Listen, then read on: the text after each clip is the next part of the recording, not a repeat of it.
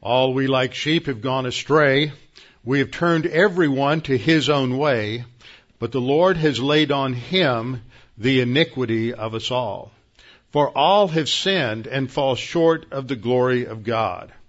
But God demonstrates his love toward us in that while we were yet sinners, Christ died for us. Jesus said, I am the way, the truth, and the life. No one comes to the Father except by me. To Martha he said, I am the resurrection and the life. He who believes in me, though he were dead, yet shall he live. And whosoever lives and believes in me shall never die. Do you believe this? Before we open God's Word this morning, let's go to the Lord and ask his guidance and direction on our study today. Our Father, as we come together this morning, we recognize that it's a great privilege that we can do so and that we have freedom. And that freedom has been purchased on many battlefields throughout the history of this nation, including the fact that some 180 years ago today, those valiant men at the Alamo finally lost their battle. But Father, the greatest battle, the greatest fight that ever occurred in history that secured for us the greatest freedom is that occurred on Golgotha, when the Lord Jesus Christ paid the penalty for our sins, which led to his ultimate victory over death during his resurrection. He has bequeathed to us a challenge as believers in him to be disciples and to make disciples, to teach and to instruct those that come into our periphery about the truth of your word, whether formally or informally. And Father, as we study today in Matthew, we recognize this is the overriding framework for understanding what Jesus is teaching and training his disciples to do in this section of the Gospel of Matthew. So Father, we recognize that there's direct application for us, for ultimately this relates to our mission as well. We pray that we might be mindful and responsive to what you teach us today. In Christ's name, amen. Open your Bibles with me to Matthew chapter 19. Matthew chapter 19, and the key to understanding this section from Matthew 19:25 down through Matthew 20 verses 1 through 16 is really an understanding of the fact that this principle that's stated and restated again through this section, but stated twice in this immediate passage, and that is that the first will be last. Now, when we get there, what we have to understand, and it's good to understand this as a sort of an overview framework, because what we see illustrated throughout this is this principle. Now, some people have come to this passage, and when they look at this, and they look at what Jesus is teaching, and especially in the parable of the workers in the vineyard in chapter 20, there's a chronology that takes place in that parable. And that chronology starts off with workers that are hired at dawn, and then there's another group hired at 9 in the morning, another group hired at noon, and another group hired late in the day. And so there's the first group, the second group, the third group, and the fourth group, which is the last group. Now, there's an illustration there about first and last, but it doesn't apply in a chronological way in terms of the principle that is being taught in this section. But we have to understand that analogy. The concept of first can be both first in order and first in quality, or preeminence. And the one who is last can be last in chronological order, but it can also refer to those who are last in terms of quality. And so that's what's going on here. When we look at this section, especially the parable that is coming up in the first 16 verses of chapter 20, it cannot be divorced from what we have studied starting back in at least verse 13. And that, of course, can't be divorced from what we have been studying throughout this whole section. For those who haven't been here let me give you a brief review so that we understand the context.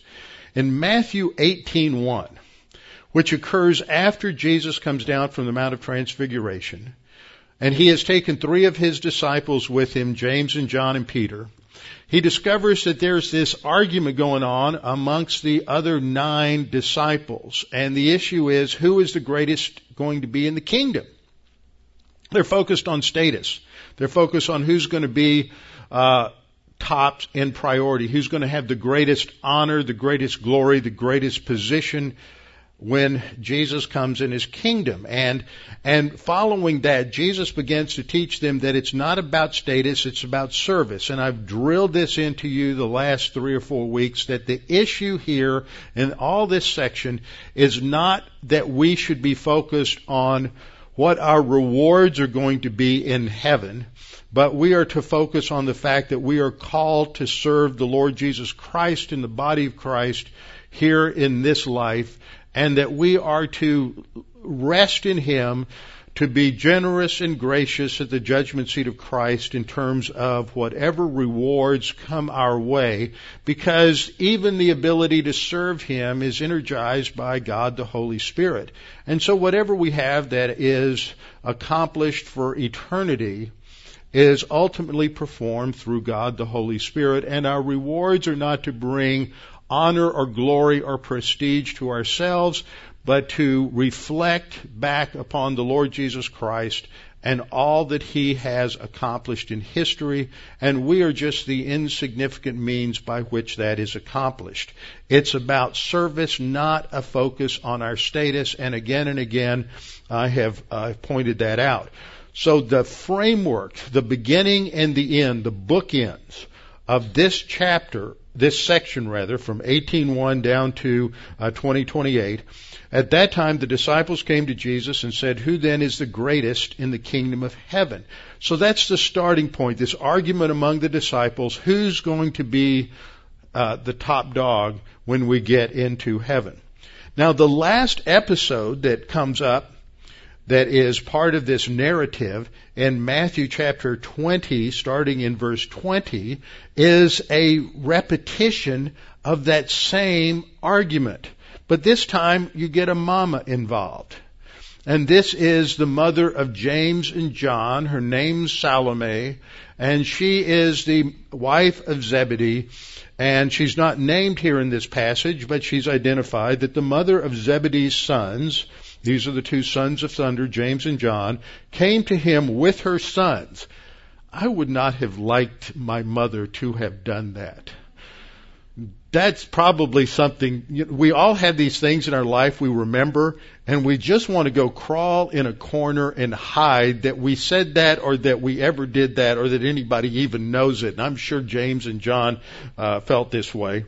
They brought her 2 sons with him, and kneeling down in front of Jesus, she asked something from him. He said to her, "What do you wish?" And she said, "Grant that these 2 sons of mine may sit, one on your right hand and the other on the left in your kingdom." See, she's caught up with this status bug too, just like we all are at times. We want to be somebody. Now, the last verse that we come to, the last couple of verses we come to in Matthew chapter 20, Jesus again repeats this principle that's stated in Matthew 19:30, but many who are first will be last and the last first. It's repeated in Matthew 20:16, so the last will be first and the first last. And then it's repeated in Matthew 20:27, "Whoever desires to be first among you, let him be your slave. Just as the Son of Man did not come to be served, but to serve, and to give his life a ransom for many." That's the pattern for leadership in the Christian church, is not someone seeking status, but somebody who, like Jesus, who is willing to give up all the position, power, prestige, wealth, money, all the details of life, all the status symbols of life, because they are irrelevant for eternity, and the focus is, are we willing to do whatever the Lord wants us to do in this life? That's the structure. So within that structure, if Jesus is talking about service and not status all the way through 18, all the way through 19 and into 20, then when we come especially to this parable of the workers in the vineyard, we have to interpret it within that structure. And very few people do that. When I've been struggling with this and wrestling with this, seeing this coming over the last several weeks, I kept looking at this framework and looking at these bookends, how this particular parable is bracketed by verse 30 of chapter 19 and verse 16 of chapter 20. Now, what we have to do is take these glasses off of the verses and the chapters and read it just straight through. That verse 1 starts, "For the kingdom of heaven is like a landowner." The "for" there, as we'll see, is the Greek word gar, which means it's explaining what was said in the previous verse. So it's explaining this principle that Jesus is trying to teach about the one who's first will be last and the one who is last first. And he ends it. If you have ever been trained in the military and artillery, this is called bracketing. First you overshoot the target, then you undershoot the target, and then now that you've established the parameters, the third round goes right on target.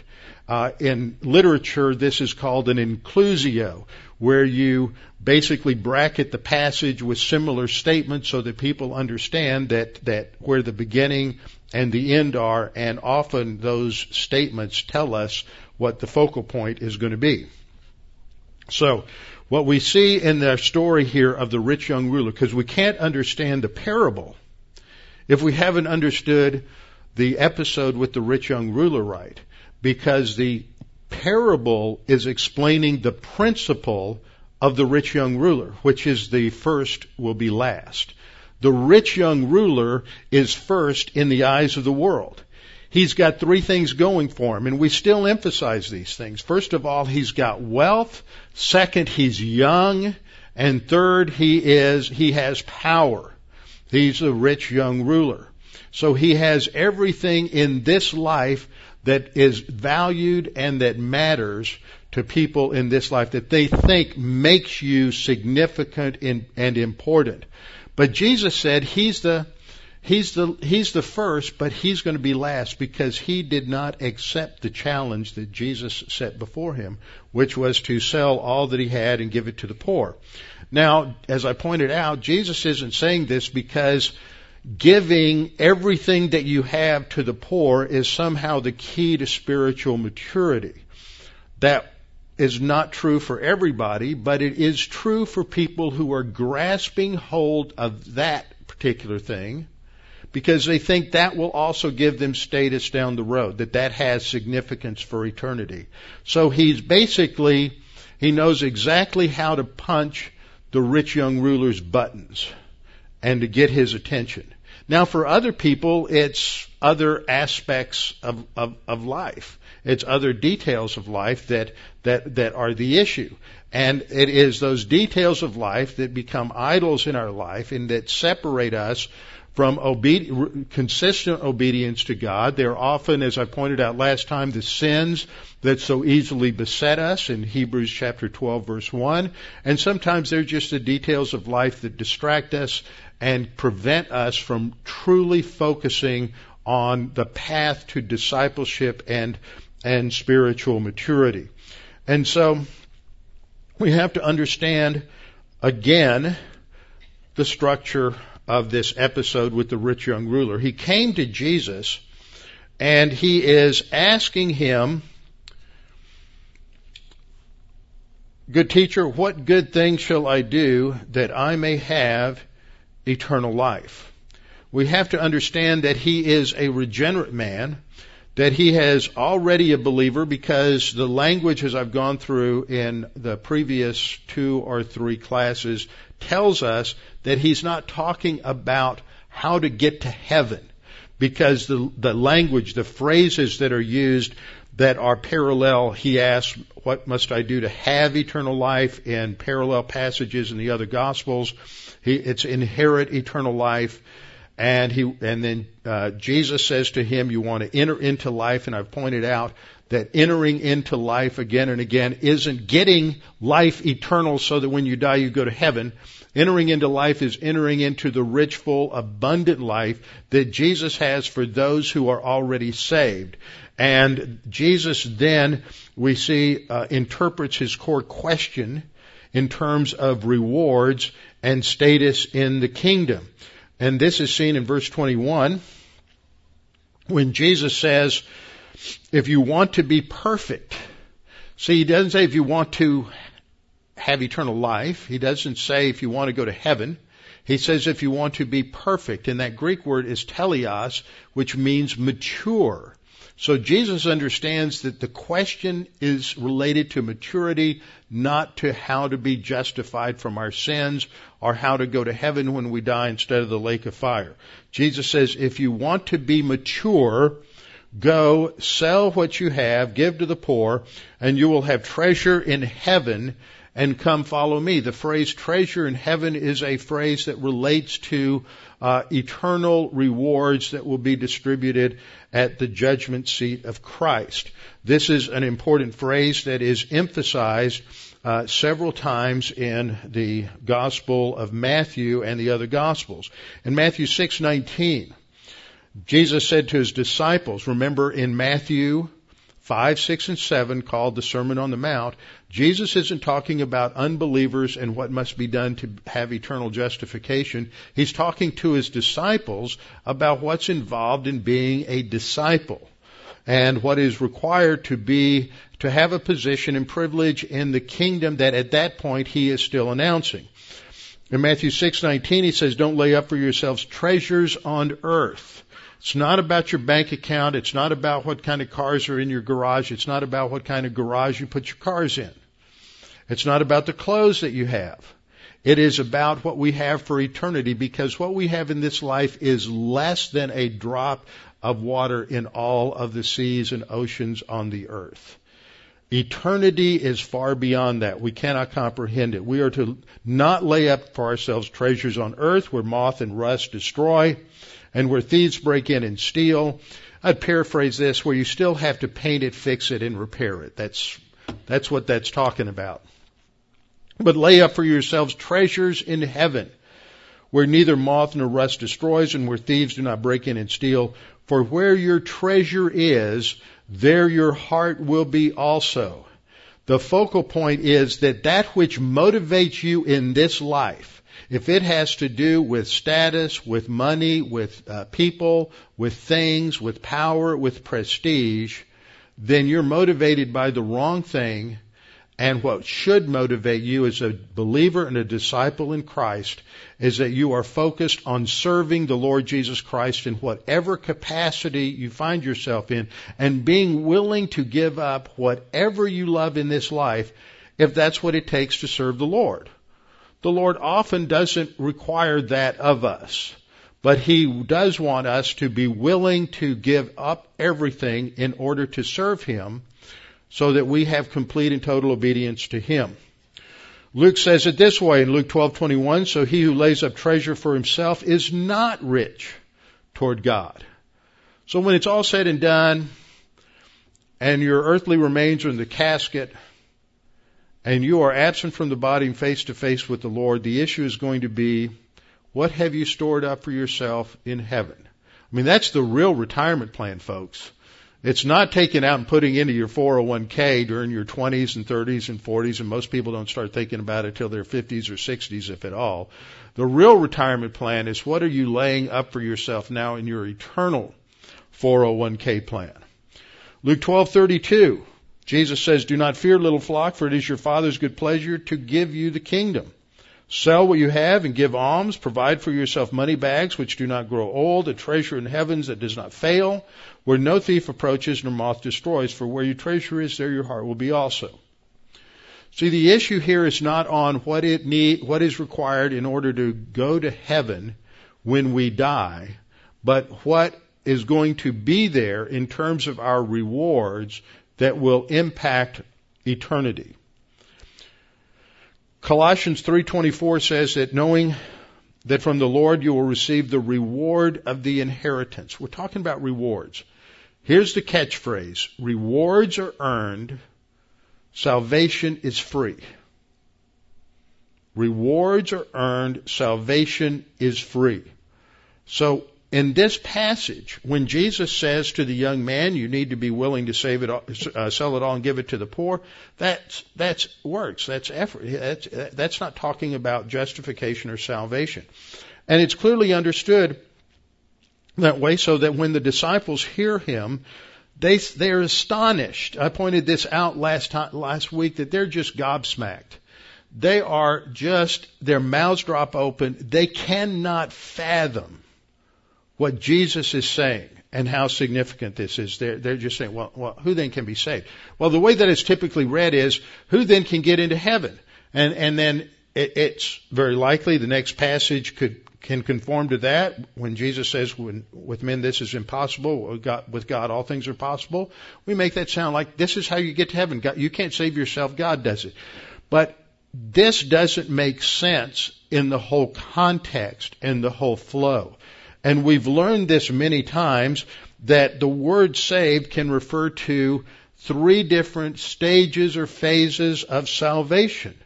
And the disciples here clearly understand that this is talking about rewards, because we know this because of what Peter asks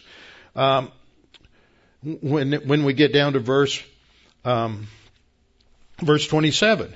So the issue here is salvation. So let's review this. Phase 1 justification takes place when you trust in Christ as your Savior. The instant you understand that eternal salvation, your eternal destiny, is determined by one thing and one thing only, and that is what you think about Jesus Christ. Believe on the Lord Jesus Christ and you will be saved. The instant you trust in Christ as Savior, at that instant God credits you with the righteousness of Christ and declares you to be eternally justified before Him. Not because of anything on your part or my part, but because we are now clothed in the righteousness of Christ. And on that basis, God says, you are justified. We are declared to be just. And what also happens at that time is that we are regenerated. We are born again. We become a new creature in Christ, and as babies we have to grow and nourish, and this is the second phase, our spiritual life. And the spiritual life continues until we're either raptured or we die physically, and then we are absent from the body, face to face with the Lord, and this is called glorification. In phase 1, we're saved from the penalty of sin, eternity in the lake of fire. In phase 2, we're saved from the power of sin. This is the fact that we are being saved day after day. It is also called progressive sanctification. And then at phase 3, we're saved from the presence of sin, and we will be saved. So whenever we see that word saved, we have to find out what it's talking about. If it's talking about one of these 3 things, it can also describe being rescued from a disaster. It can also describe being healed from an illness. The word sozo has a wide range of meaning, but theologically, it has these 3 senses, either justification, spiritual life, sanctification, or glorification. And in this passage, they're not talking about getting into heaven. They're talking about who then can be saved? Who then can really have rewards in heaven if we have to give it all up? They can't comprehend it. And so Jesus looks at them and he asks them, or he states to them, with men this is impossible, but with God all things are possible. So this is important here because we have to get into Peter's head just a little bit, and the head of the other disciples. They're wrestling with the same kind of idea that many of us wrestle with. And I don't think there would be a person here, unless you're just dropped in recently, I don't think there's a person here who hasn't wondered what's going to be there for me at the judgment seat of Christ. When all my works are burned up, what's going to be left in terms of gold, silver, and precious stones? On what basis am I going to have any position, privilege, power, responsibility in the kingdom? Have I done anything that is going to be rewarded? And we're asking that from a genuine, humble position. We're not asking it like the rich young ruler because we're trying to get something and be somebody in the kingdom. We're asking it from the viewpoint, I just want to make sure that I've served the Lord. How do I know? And that's what Peter's going to be asking here. And Jesus is addressing this when he says, with men, this is impossible. You and I can't figure it out in this life. We can't look at yesterday, which is fairly fresh in our memories, or even this morning, and say, how much time this morning was I walking by the Spirit? How much time was spent where my mental attitude and my focus was on in obedience to the Lord and walking by the Spirit? How much of that time was in fellowship? How much of that time was out of fellowship? I don't know. You don't know. Jesus says, see, with men, it's impossible. You can't know this. You cannot evaluate your life and figure out what is going to be there in terms of rewards. But he says, with God, this is possible. With God, all things are possible. Why? Because God is omniscient. He knows when we're walking by the Spirit, when we're not walking by the Spirit. He understands our thinking. He understands our motivation. He understands what we want. We recognize that on a good day that we don't want to be embarrassed or ashamed at the judgment seat of Christ.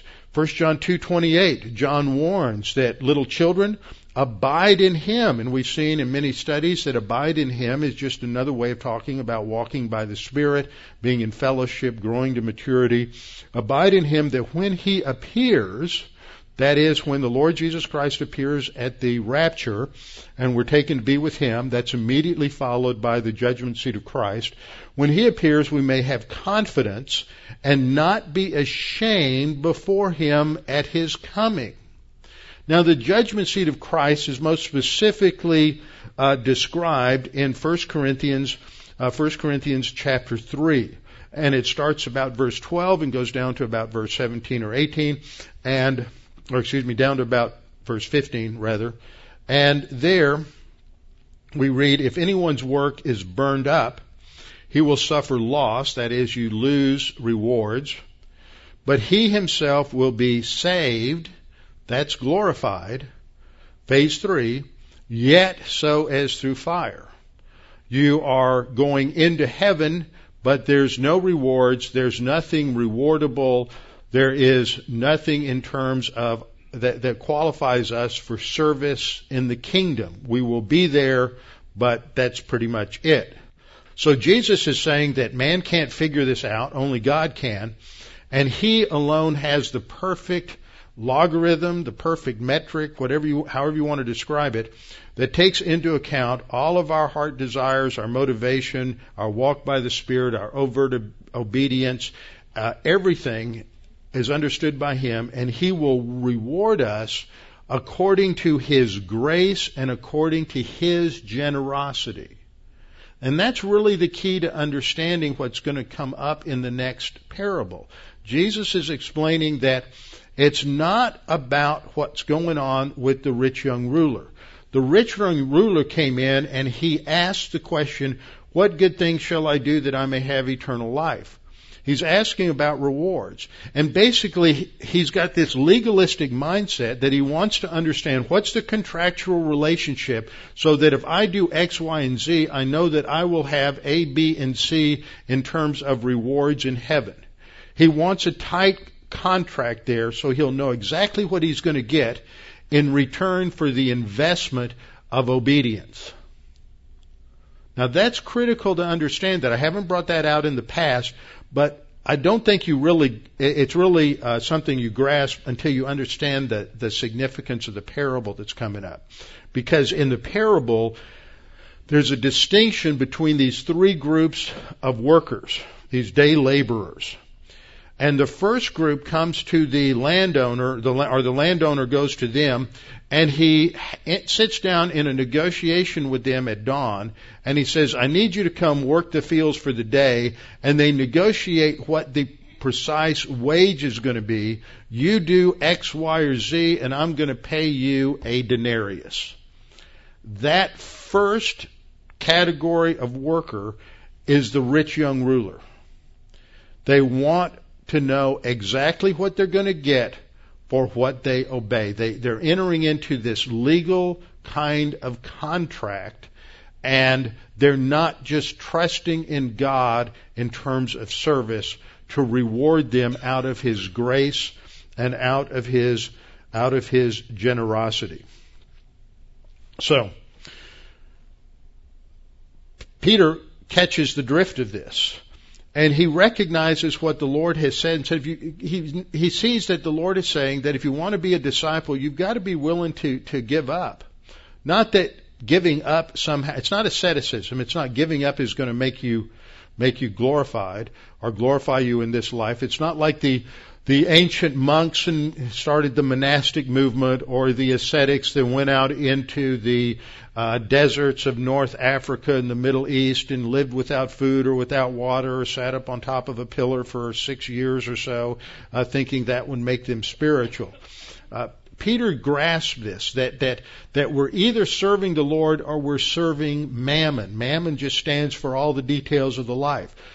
That doesn't mean that as a Christian you can't serve in places of employment, work, categories of labor, whatever, and that's not part of your service to the Lord. But what is the ultimate end game in your thinking?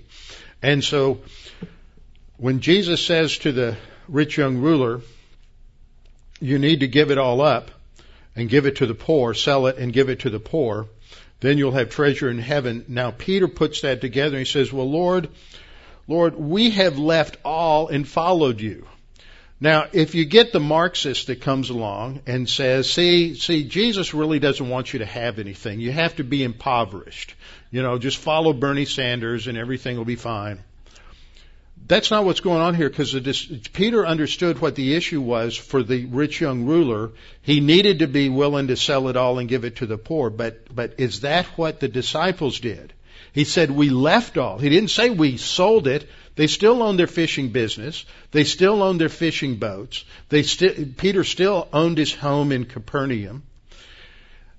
He's recognizing that the issue that Jesus is asking is, are we willing to leave it all to serve the Lord and to follow Him? So Peter frames the question well. He says, Lord, well, that's what we've done. We did that. We left it all and we followed you. What are we going to have? It's a question about rewards, not about eternal justification. And so in verse 28, Jesus affirms what they've done. He said to them, assuredly I say to you that in the regeneration, when the Son of Man sits on the throne of His glory, you who have followed me, see, that was what he was saying to the rich young ruler, sell all that you have, give it to the poor, you'll have treasure in heaven, and what? Come and follow me. Follow me is not how to get to heaven. Follow me is discipleship. So Jesus says to the 12, you who have followed me will also sit on 12 thrones, judging the 12 tribes of Israel. Notice this is in the dispensation of Israel. This is in the age of Israel. He's talking about ruling over the 12 tribes of Israel. He's using a Jewish term in the regeneration that Peter uses the phrase times of refreshing in Acts 3. It's talking about the kingdom. It's talking about going on into eternity. In the regeneration, when the Son of Man comes, this is a loaded term, a messianic term coming out of Daniel 7, when the Son of Man, before He returns to the earth, the Son of Man goes before the Ancient of Days, who is God the Father, and at that point God the Father gives Him the kingdom.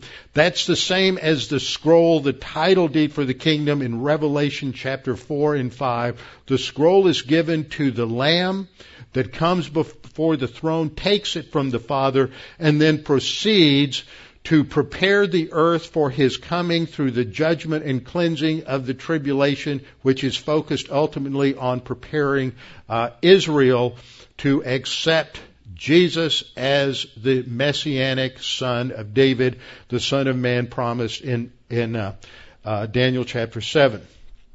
When the Son of Man sits on the throne of His glory, He's not on the throne of His glory now. We're not into this kingdom now theology. There is no kingdom now. The kingdom is a messianic kingdom. When the Messiah, the son of David, sits on the throne of his glory in Jerusalem, right now, according to Revelation 3:21, he is seated at the right hand of the Father on his Father's throne, not on his throne. He doesn't get his throne until Daniel 7, when he's given the title deed for the earth and comes and takes the earth for himself. When that happens, he establishes his kingdom, and he will give out rewards. Everyone who has left houses or brothers or sisters or father or mother or wife or children or lands for my name's sake shall receive 100-fold and inherit eternal life. This isn't getting into heaven. This is inheritance. Inheritance is rewards. And he will be rewarded 100-fold. Notice the generosity there. That's the focal point in understanding all of this. And then Jesus concludes it, and this is the introduction to the parable. He says, but many who are first, that is, who appear to be the ones who have a fast track to a key position in the kingdom, many who are first, they look good by human viewpoint standards, but they're not. They're first, they seem to have priority, but they will be last. They will not have position, privilege, or power in the kingdom. But the last, that is, those who have no standing in this life, the disciples were nobodies. And all but one of the disciples was martyred. They got the point. Isn't that interesting? They all ended up dying for the gospel, except for the Apostle John. And he was imprisoned for a while on the Isle of Patmos, but he's the only one who died of natural causes. So Jesus emphasizes this. Now we're going to illustrate it. Verse 6, Matthew 20, verse 1. I should have put verse 1 there. Matthew 19:30 says, many who are first will be last, and the last first. And then at the end of the section, he says, so the last will be first, and the first last. So this parable that is sandwiched between 1930 and 2016 is illustrating that which comes before verse 30. Just logically, verse 30 is the summary statement of why Matthew has put the rich young ruler in here and what he is teaching contextually. And so what Jesus is saying in the conversation with his disciples from verse 23 to verse 30 is directly related to what has happened. He's using the rich young ruler as an object lesson. And then he's going to conclude and say, see, you think he's somebody, but whose first will be last and whose last is going to be first. Now let me illustrate that. And so the parable of the workers in the vineyard illustrates it. This is one of those parables that is terribly misunderstood. I've heard some dispensationalists say, see, this is talking about the first are the Jews. They were given the gospel first. They came along and they were in God's plan first. And then there are others that came along later. There's the church age believers, and then there's the tribulation saints. And so this is talking about some sort of chronology and history. That doesn't fit the context at all. I've heard others and read others who say that this is talking about something related to salvation. Those who are saved early in life versus those saved later in life. It has nothing whatsoever to do with that. It is talking about the principle here. Those who are first, who think they really have something to be honored, they have a basis for being great in the kingdom, going back to Matthew 18:1, they will be last. Because they don't have the right attitude, the right motivation. It sours what they've done. And then those who were last will be first. So that's what this is talking about in terms of understanding this particular passage. So the conclusion is going to be, so the last will be first and the first last. And the point is that the rich young ruler, as I've said, was first in this life. He had wealth, youth, and power. But he held on to his earthly desires for status, and he will be last. The disciples, whom we view as insignificant in this life, they're last, but they will be first. They are going to be granted 12 thrones to rule in the kingdom. So, as I said earlier, Matthew 20 verse 1 begins with this explanation. And so it's a pretty simple story to understand. Basically, you've got a guy who's got a vineyard, and he needs some day laborers. So he goes down the Southwest Freeway, 59 South, somewhere around Chimney Rock, and there's a whole bunch of South American and Central American and Mexican day laborers there waiting for somebody to pick them up and give them a job for the day. And so he gets out there before anybody else. He gets out there at the crack of dawn, and he picks up enough day laborers that he thinks will accomplish the job. But they get out there, and then they begin to bargain. They barter. What are we going to get for our time? And he barters for a denarius a day, which was the going rate for a day of labor. And they're the only ones in this group that have bartered for a set amount, a set return. That's like the rich young ruler. He wants to know, if I'm going to give you X, I want to know what I'm going to get in return A. I want to have this nailed down. And he's not just trusting and serving the Lord that whatever the Lord rewards me with, it'll be based on His grace, His generosity. My focus is serving Him, not on what I'm going to get in the kingdom. So the first group represents the thinking of the rich young ruler, a desire for a bargain, a guaranteed return on their invested time of labor. And he goes out the third hour, which is 9 o'clock in the morning. He saw others standing idle in the marketplace. Well, you guys haven't been picked up for the day yet? And he says to them, go into the vineyard. And notice, he doesn't barter with them. He doesn't set what the wage is going to be. He just says, and whatever is right, I will give you. In other words, these guys have to just trust in His goodness and His generosity and His character to make things right. There's no set return on what they're going to do. In verse 5 through 7, again, he goes out the 6th and the 9th hour. He goes out at noon, he goes out at 3 p.m. and did likewise.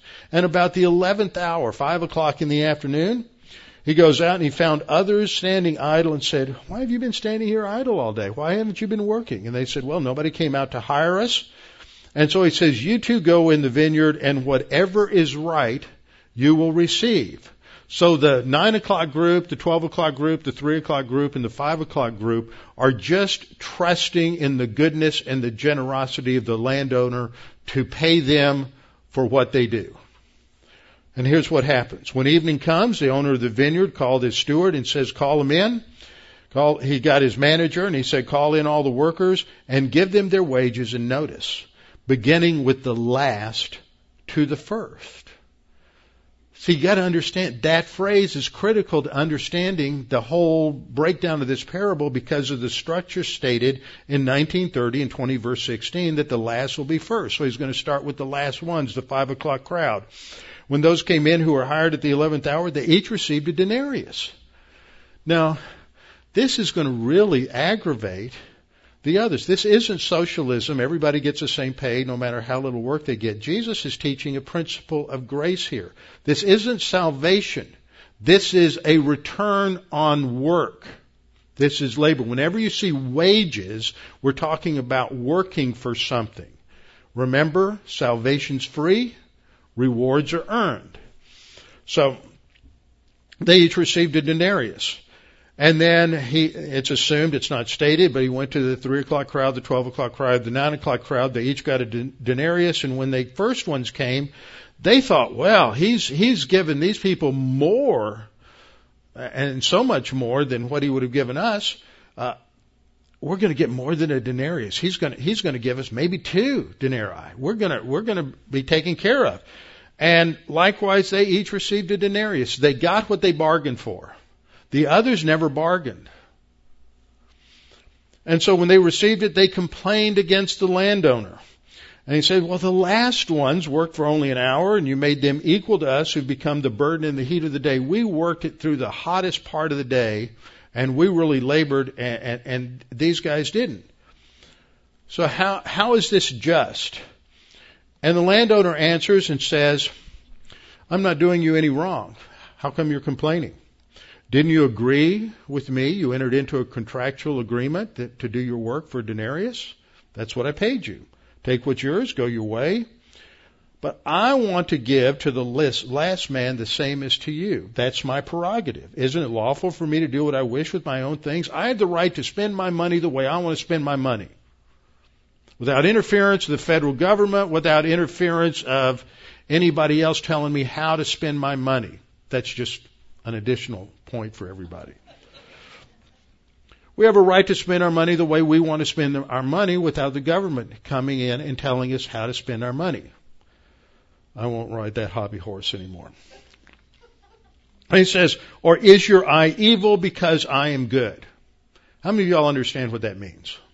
Right? You got it? We'll bow our heads, close in prayer, and move on, right? The evil eye is not some kind of juju black magic where somebody's looking at you and casting a curse on you. This is a Jewish idiom that runs throughout the Scripture that reflects on how you view your possessions. An evil-eyed person is a person who is greedy, who's a tightwad, and who is focused on getting all he can get for himself.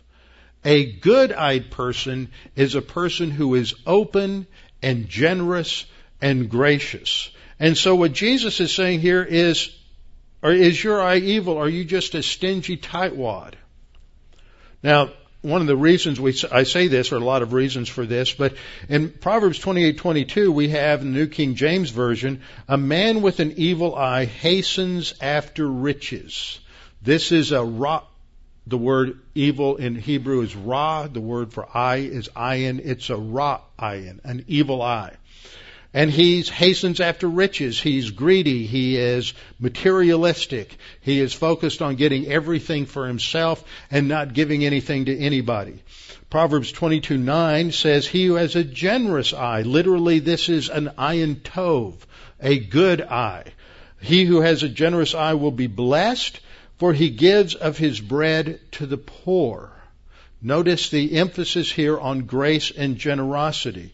The point of this parable is that Jesus is saying that the landowner is generous and gracious, and that the laborers who came late in the day, the ones who were last, were ones who were serving not on the basis of a contractual agreement for what they're going to get out of it, but they're resting and trusting in the generosity and the goodness of the landowner to do what is right by them. See, the issue for us isn't what am I going to get out of this? How do I know what I'm going to get at the judgment seat of Christ? What am I going to get so that I know for sure what my role is going to be in the kingdom? We can't know. With man, that's impossible. But with God, it's possible. He'll know. But the attitude for us is to serve the Lord out of grace orientation, trusting in Him that when we are there at the judgment seat of Christ, He will treat us and deal with us on the basis of His love and His grace and His generosity, so that we can rest in Him and not worry about how that's going to be and just serve Him here and now. This is the focal point in verse 16. The last will be first, and the first last. The last are those who are just focusing on what they're going to do to serve the Lord, not their prestige, power, place, or anything today. And then Jesus concludes, for many are called, but few are chosen. Now that's not in some versions, but it is in the majority text, and I think the evidence is weak for it being excluded from this passage. Many are called, and that word chosen is the word that should be translated choice. It's the word that's used many times in Hebrew and Greek, but translating it chosen indicates, and it's often used for people for a doctrine of election, but it's talking about their quality. Their quality. Many are called, but few are choice. Those who are willing to serve and be thought of as last, not seeking to be first, these are the choice ones. These are those who have quality. These are the ones who are the premier believers. They are the ones who will be rewarded in heaven. With our heads bowed and our eyes closed. Father, we thank you for this opportunity to reflect upon this passage. Difficult passage, challenging passage. One that reminds us that we are to live to serve you. We are called to be disciples. Not to simply be believers, not to simply go to church once a week, not simply be nod to God, but to really be focused that everything in our life is on serving you. Our work, our employment, our labor, whatever it is, it's not for our personal gain or our personal comfort. It is to serve you, to be reflected in our lives as disciples, and that we're not concerned ultimately about what our rewards may be in terms of specifics, but only that we glorify you with that which you have produced in our lives by virtue of God the Holy Spirit. Father, we want to make it clear that if anyone here is unsure of their salvation or their eternal destiny, that salvation is not based on who we are, what we do. It's not based on our background. It's not based on what church we belong to or any other human factor. It's based exclusively on what Christ did on the cross. He paid the penalty for our sins in full. When John says, when it was finished, that is, when it was all accomplished, Jesus said, it is finished. The repetition there emphasizes that all of the work was done between 12 noon and 3 p.m., at which time Jesus said, it is accomplished.